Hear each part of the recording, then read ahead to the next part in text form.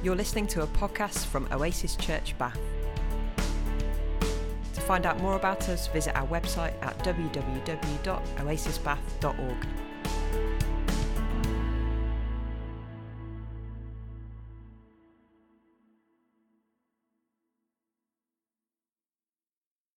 So good morning. What a privilege it is to be here. Thank you very much, Joe, for asking me to come and speak. That's really good. I've got somebody to show you. Who recognises this little dude? Anybody seen him? Joan, what can you remember about? When did you last see him? Got it. Sorry, I was juggling with a cup of tea and thinking it was on the bottom. He was on the, he was trying to impress the ladies by doing that wonderful show there, and he was on the David Attenborough wildlife show that's on at the moment, and he needed to get up on a high rock to show off. Yeah, this is just such a cool dude. So he's in the middle of the desert. There's nothing else around except a few little bits of shrub and rocks. And he's saying, today is the day, ladies. And so he climbs up on this rock, which is about this big. And he's just there, just doing this posturing. And you see him there for a good few hours. And then what happens is this other little dude comes along and says, well, I was on a smaller rock, but I really like that rock. And so there's this tussle, and he gets knocked off. And somebody else comes to take his place and wait for the ladies to turn up. Oh, that our lives were as simple as that, standing on the rock to get a partner for life. I had a wedding invitation this week. Save the date. I was really excited because just literally a few days before this, I was married these days. All my friends, we did the weddings. Nobody's getting married. And then it comes. So at the tea table, I say, look, guys, we've got a wedding invite. Isn't that exciting? And one of my children said straight away, but weddings are just so hard. I said, what do you mean? It's great. He said, no. He said, Mum, just full of people you don't know. And there's so much waiting around. We're going to look at a wedding this morning. Throughout his time on earth, Jesus talked a lot about the kingdom of God. He said, the kingdom of God has come. The kingdom of God is near. It's happening now. And it's really, really good news. But what he was talking about, the kingdom of God, was not quite what the Jewish people at that time thought was the kingdom of God. And so he had to kind of match up where they were at with his kind of what he thought the kingdom of God was. So what he did is he spoke in parables and he told lots of stories just to help them understand the kingdom of God. The kingdom of God is like this, blah, blah, blah, blah, blah. The kingdom of God is like this, blah, blah, blah. And we've been doing that, looking at what the kingdom of God is. 2 occasions, he used the idea. Julia is going to come up and read one of those parables. And I believe, Joe, are you doing the other one next week? The wedding banquet?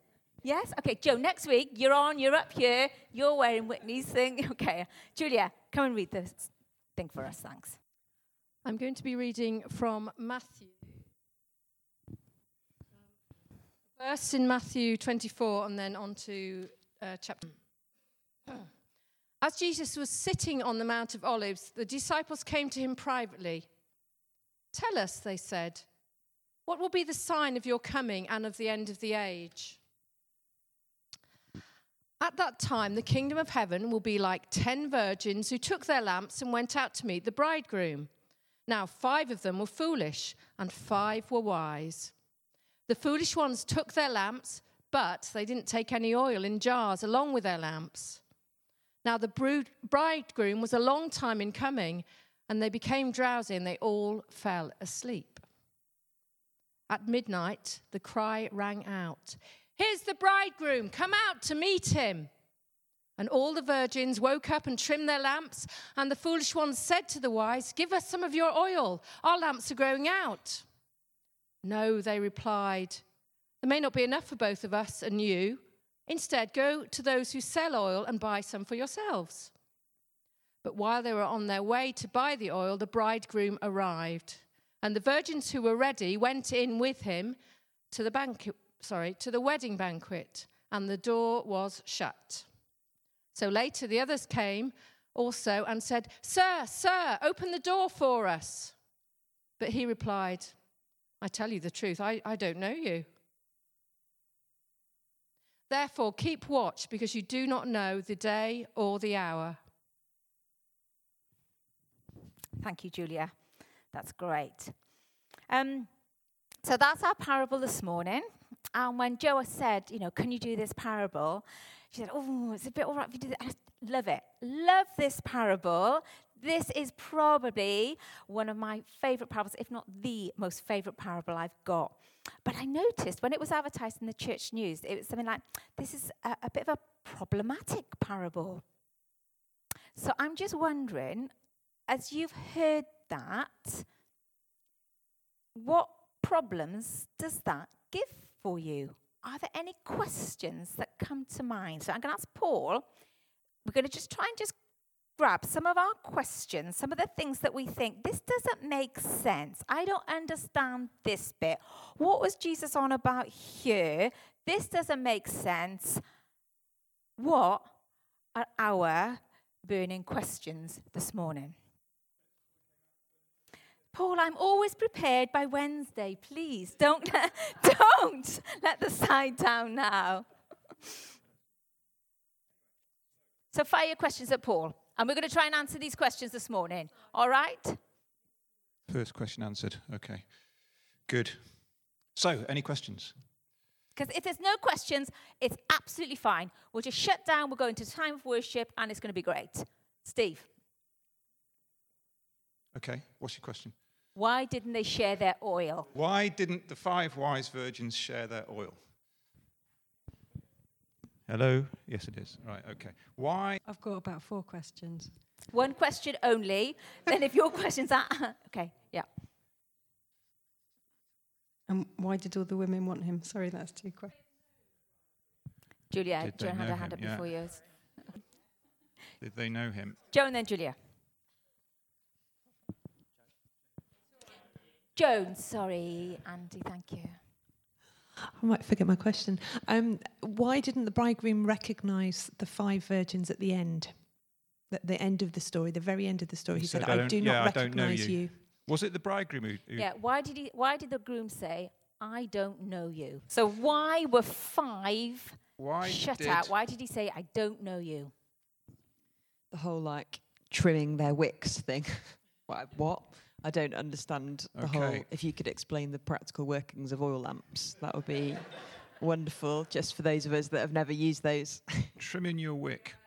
Hey. That was a setup. She paid me to ask that. Trimming your wick. That is a burning question, really, isn't it? Was this a wedding tradition that they had to wait with lamps? Given that there were 5 working lamps, couldn't they have waited without their lamps? What's significant about the lamps? Good questions. Really hard questions. If this is saying something about the kingdom of God, then for it to end with shutting people out and saying tough luck, what's that about? Okay, yeah. Exclusion in the kingdom of God. And then do we just have one more question? And then, of course, if you've got any other burning questions, if you've got any key questions, then at the end of the service, we can see, have they been answered by the talk? Why were there 10? This lady came the other day. She was very big on the significance of numbers, wasn't she? Yeah. I can't remember what she said, but numbers were significant. So, why 10? Cool. Okay, that's really great. If there's something that comes up in the course of what I'm talking about and you're saying, I really don't get that, that's raised another question and you think everybody needs to hear that, please don't be afraid to put your hand up and ask. That's what my kids have to do at tea table. They have to put their hand up if they need to get in. They do, because you're not there most of the time. So there you go. So they have to put their hand up. So please do put your hand up. Didn't you like Lee's prayer at the start? She prayed for any tension that had happened on the journey to church in the car. That was really interesting, wasn't it? Of course, there's no tension at our table at tea time. Okay, so the kingdom of God is like a wedding. And we've heard about the wedding, and it's generated quite a lot of questions. Now, I'm just wondering, is it a problematic text? Is the problem in the story that Jesus told? Or is the problem with us reading it and hearing it? Here, in Bath, in the 21st century. And I think that a lot of that is to do with just problems with us, where we are right now. Because for us here, none of us have ever experienced what it was like to be married in the first century in Palestine. So we don't know what a wedding was like. We don't know about the customs. We don't know about 10. We don't know why they were virgins. We don't know why there were lamps. We don't know that stuff. There's a danger, too, that we are bringing to our understanding of this parable some of the stuff that we've inherited on our way, our inherited theology, that perhaps say, and that may not be quite right. And we are trying to make this parable answer a lot of questions. And Jesus is saying, hang on, just chill. I only want to say this about the kingdom of God in this parable. It's not about this. So don't try and make this parable answer questions that I didn't set out to answer in the first place. So that might be something else that we've got a problem with. And also we're coming to this with our Western world view, aren't we? Where here, just for example, we want to stay young, don't we? We think to be young is to be happy. And we really like it when the sun shines. But in first century Palestine, age brought wisdom. And when it rains, glory be, the rains have come for the harvest. So it was good. So we're approaching this a little bit differently. And one of the things that we do that I want you to try and switch off your brains this morning is we try to use our logic, our reason, our scientific way of analysing things to analyse a story that wasn't intended to be dissected in that way. So we can't, or we shouldn't, come to this and say, if this means this, then this means this. And then in this verse, if this means this, then this means this. So therefore, I conclude from this that this is true. That's not how they would have heard it. When they would have heard it, their truth would have come from their experience of the moment. And that's very different from a rational way of thinking to arrive at truth. It's what their hearts were telling them. I'm not saying switch off your brain and don't use reasoning. That's important. And Paul uses more logic and rational thinking. But that was only just beginning to emerge. So what we have got to do is we've got to now travel back to try and experience a first century Jewish wedding. So today, what we're going to try and do is two main things. We're going to try and do number 1 and 2. We're going to try and see what it was like to be married in Jewish times, what happened. And then we're going to think about what might possibly Jesus have wanted his listeners to hear and to see, to experience in that moment of time. I think that's probably mainly what we've got time for this morning. We might touch a little bit on Matthew, because it's written in a place in Matthew. Julia read the verse that came a little bit before this. We need to think about actually what was the question that was being asked. When is the age to come going to happen? And of course, what God might want us to see or hear this morning. That part is mainly going to be you reflecting at the end. Okay, so mainly it's 1 and 2 this morning. We're going to try and just recreate this scene.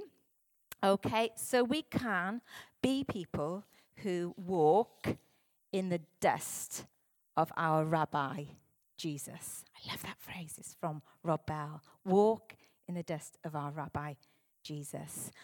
Okay, so Jewish weddings. What were they about? Before we just start talking about them, you need to know, if I meet one of you and I didn't know you, we met in a cafe, I'd say, hello, Joel. I want to get to know Joel a little bit better. What do you do, Joel? Okay? 2,000 years ago, if I met Joel, it would not be what do you do, Joel? It would be, who's your father, Joel? Identity in first century Palestine was all to do with your family. Who was your dad? Who you were connected to? Because of that reason, marriages were very, very important. And the point of a marriage and the wedding was not about falling in love. It was to make a successful union, to get the right person so that you could have a big family to continue the family line. So marriages were really important. And there were two parts to a marriage. Okay, the first part was the betrothal. The second part was the wedding.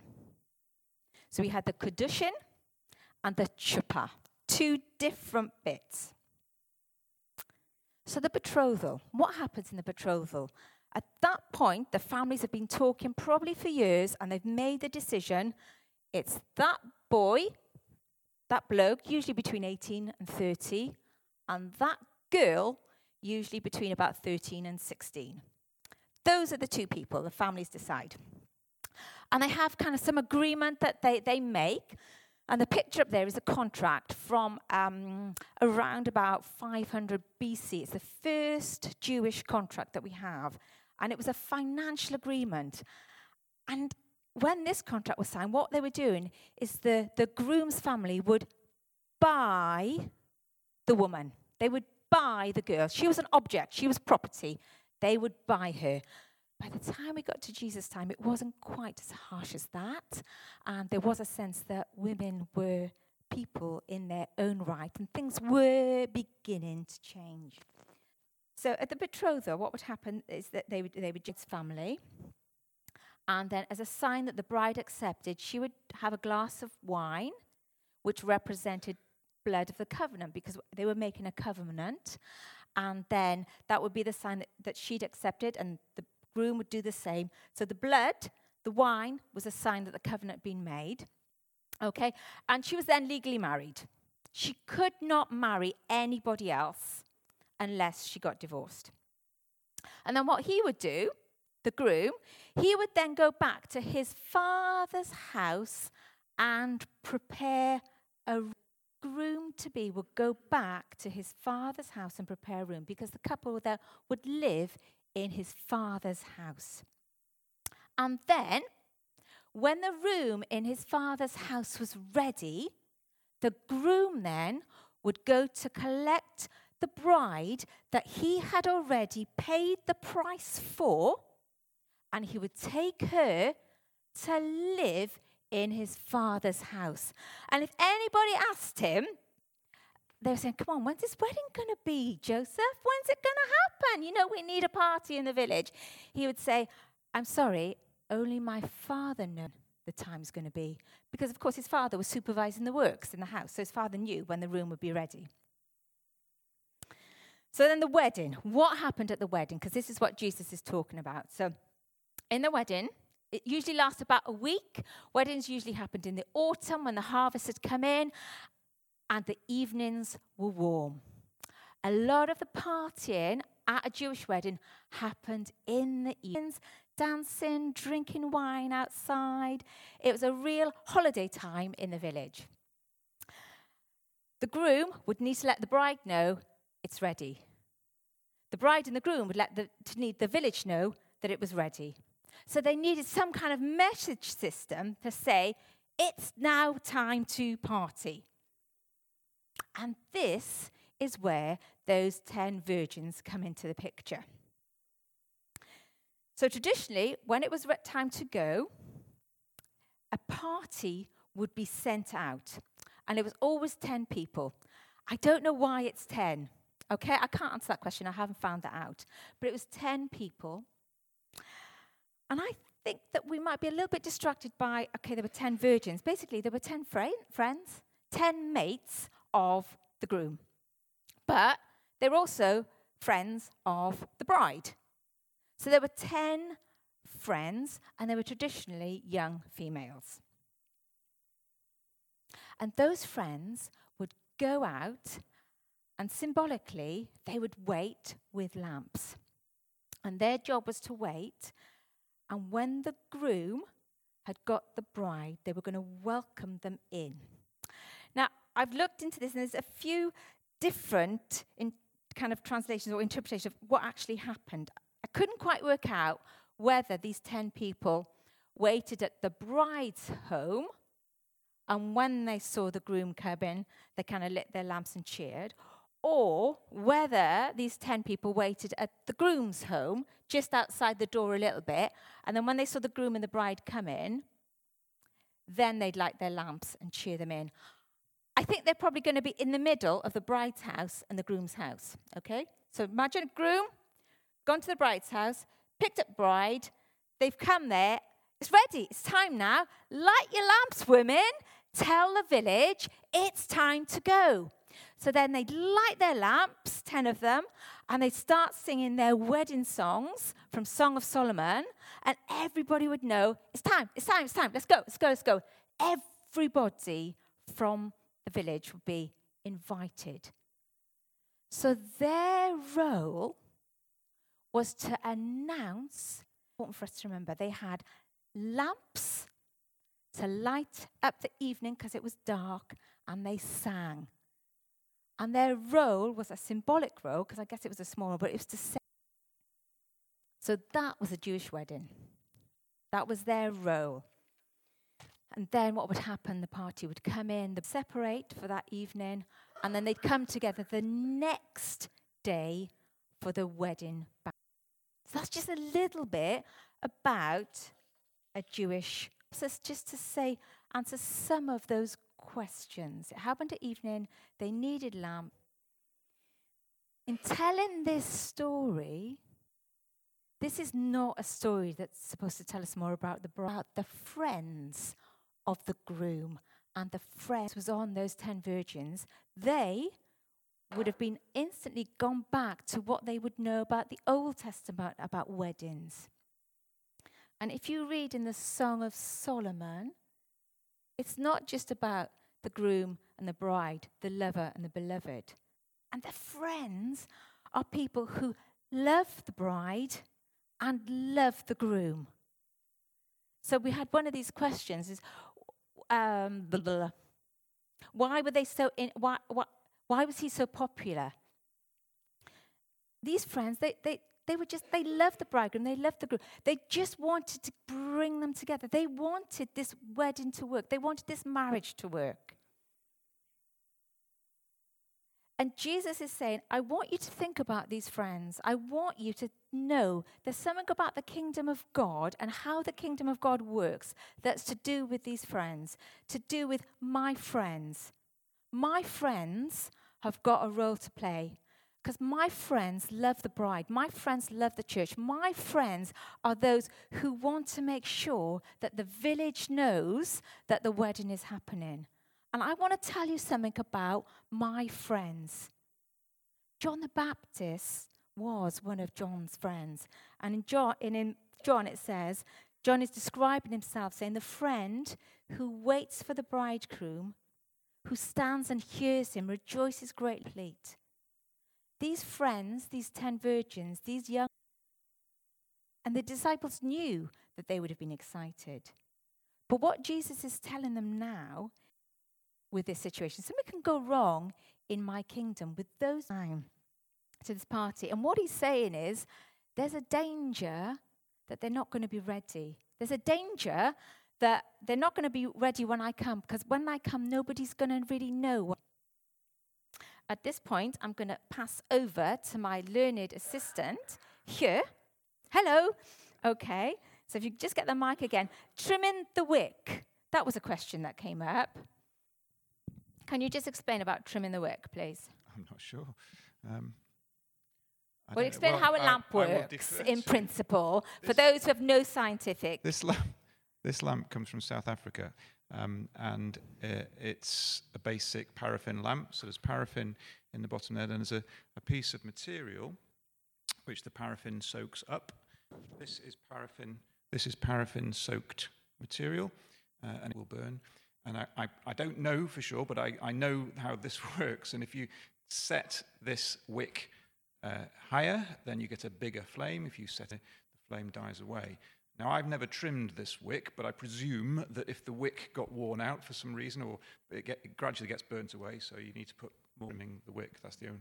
Does anybody else have more of an idea about paraffin lamps than I do? But certainly, setting the height of that piece of material changes the height of the flame. Okay, so the lamps that they would have had wouldn't have been quite as sophisticated as that. What they would have been was a stick with a bit of oil on the top in a plate, and the wick would have been a cloth. So they would have had to tidy up their cloth a little bit so it could burn efficiently. So that's that question answered. Okay, but they ran out of oil, and they couldn't go and get it from somebody else. They had to have their own oil. We'll think about why that is. And as you're hearing this, what do you think how do you think the disciples would have responded to that story? Okay, so you'd be thinking, oh, have I got oil? Okay. And what do you think the oil might be? Okay, right, we'll stop there. What else might the disciples be thinking? Okay, so you wouldn't have identified. No, yeah, okay. If I was one of those disciples, I'd be thinking, Jesus, this is just such an unfair story. This is rubbish. Jesus, what you're saying is this bridegroom took a stupid amount of time. Everybody knows these lamps only burn for about 15 minutes, and you're expecting them to have oil not just for 15 minutes, but for a couple of hours. Nobody gets married at midnight. And about this door, there are 500 people that come into this wedding. Everybody's going to be there. What do you mean the door is shut? Because this wedding goes on for a week. And there's like 6 doors to the house. They're opening and closing all the time. There's the area in the middle. So they would have had some questions about, actually, it's not fair because it was an unreasonable amount of time. And the door. What do you mean, the door? I don't understand. The door, Jesus. Yes. Well, that's a good question. But I think they started off thinking he's going to be here in a minute, so they started to go out. So it does say that their lamps are just starting to go out.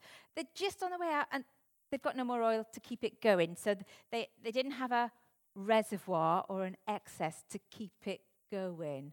But that's a good question.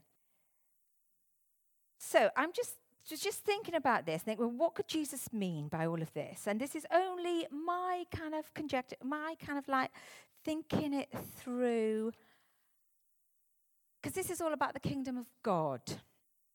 So I have to relate this to what else Jesus said about the kingdom of God now. So I'm first of all thinking what the lamp is. The oil, when they thought about Jesus, just began to talk about this. But I've been thinking about that door being closed. I am in this story because that time between the talents is there. So you've got that time that Dave was talking about last week where we have to use our talents wisely. But we do need to just talk about this door being shut. I keep mentioning it. Okay. And we need to know that thing in the wedding, which only a few people would be in that part. But then the wedding would be the whole village that they might not be able to experience. Because I know who you are and I know where you live, but actually we have intimacy.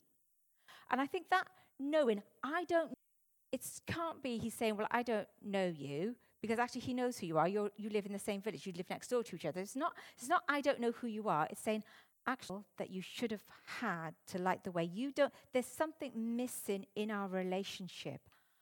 I asked you to get oil. I was relying on you to have oil. I really thought that I could rely on you, but you didn't do it. And actually, there's this part of the kingdom now that you can't be part of. And that isn't eternity. That isn't 365 days plus 365 days plus 365. That is just part of the kingdom of God, because the kingdom of God is here now. And if we think that door is a separation between everything that's happening now and everything that's to happen to come in eternal life, we've got some word about the fact that the wedding is now. And there's something about life in the kingdom and hope and restoration and liberty and freedom and sight for the blind that happens, because otherwise there's some bits of that you're going to miss out on if you haven't got the oil. And the oil is clearly. Make sure you're not relying on others in your family, others in the church, in your relationship with God and being filled with the Holy Spirit. Because you can't get a relationship with God through the Holy Spirit from somebody else. You have to. I've always wanted to say that. You listen to coming into land now. All right. Okay. I said that I'm going to let you reflect on what God wants to say to you. But I do need to say this. To Oasis Church Bath, I think that there is something really important for us to grasp here. Okay. Because, if you're new to the church, I'm just going to give you 2-minute history. Okay. About 10 years ago, somebody came and spoke to us and said, Hey Hill Baptist Church, you are called to be water carriers. And we've had this theme of bringing reflection. And then September last year, Steve Chalk came and talked to us about a wedding. And at the same time, he was talking about a wedding. And I think, my goodness, I've got a word about being wine carriers. And now there's another message. Be light carrying. God might be steering our path as a community. First of all, he needed a little bit of wine. You need gallons of water to survive your day. You don't Oasis. And now he's saying, actually, it's not about that. It's about being vocal and saying, now is the time to come and join. Play it now. And in this song, it's got the fact. It's quiet, friend. Everything you ever need is everything I am.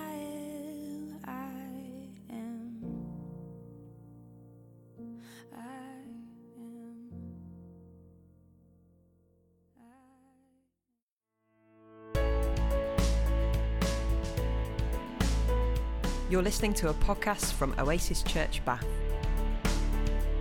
To find out more about us, visit our website at www.oasisbath.org.